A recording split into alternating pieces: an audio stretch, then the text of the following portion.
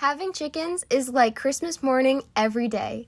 Welcome to Ivy Albright's podcast, where you'll learn all the ins and outs and ups and downs of having these feathered friends. My family and I got ours when they had just hatched and were still very small and very cute. Now they have grown to be as big as beach balls and run around, adding a little extra sparkle to our backyard. We have had chickens for most of my life, and we got our newest members last year. We ended up with some feisty roosters, but we were only in the market for some hens, so we gifted them to a friend's farm.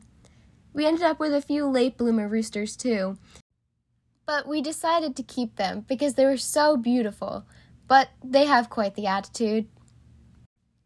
You can get chickens of many different breeds. We currently have 3 different breeds. We have 3 speckled Sussex, 2 Rhode Island Reds, which are my favorite, 2 Buff Orpingtons, and 1 Americana. Each of our chickens have completely unique personalities. The most personable of them all is a Rhode Island Red named Bonnie. She even eats out of your hand, but only when it's a special treat, mealworms. Chickens love freeze-dried mealworms. They go crazy for them every time we bring out the gallon-sized bag.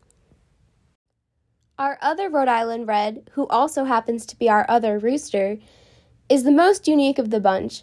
His name is BMW, also known as Bob Marley Wonky, because he has a cross bill and only has 1 eye. He also is very skinny for a rooster, but he gets along fine with the other chickens. He just has a bit of a rough time jumping the fences.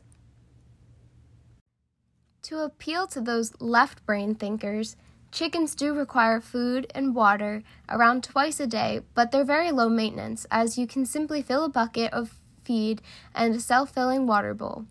They are super beneficial in the sense that every hen usually lays at least 1 egg a day. We're always finding new and creative ways to use up the plentiful eggs. I even got a special egg maker for Christmas. One thing that surprised me about having chickens is the wide variety of noises that they can make. Here's a recording of them all chowing down on old stale bread.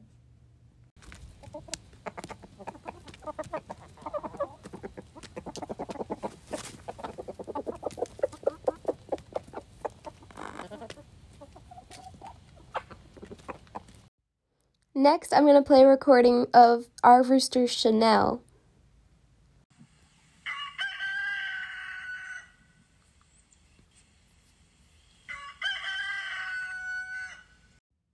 Chanel is the bigger of our 2 roosters, and he is definitely the alpha.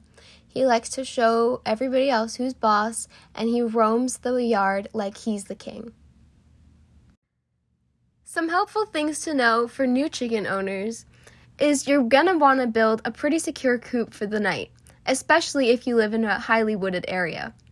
We have had more than a few of our little guys carried away by hawks and attacked by coyotes. You should also know that anywhere that they can get to, they will ruin. Any flower gardens, vegetable gardens, and even your lawn, they will scratch through it all day looking for bugs, grubs, and other crawly things. Also, if you do end up keeping your roosters, they can be quite aggressive, so that's something to be aware of if you have kids or even small pets.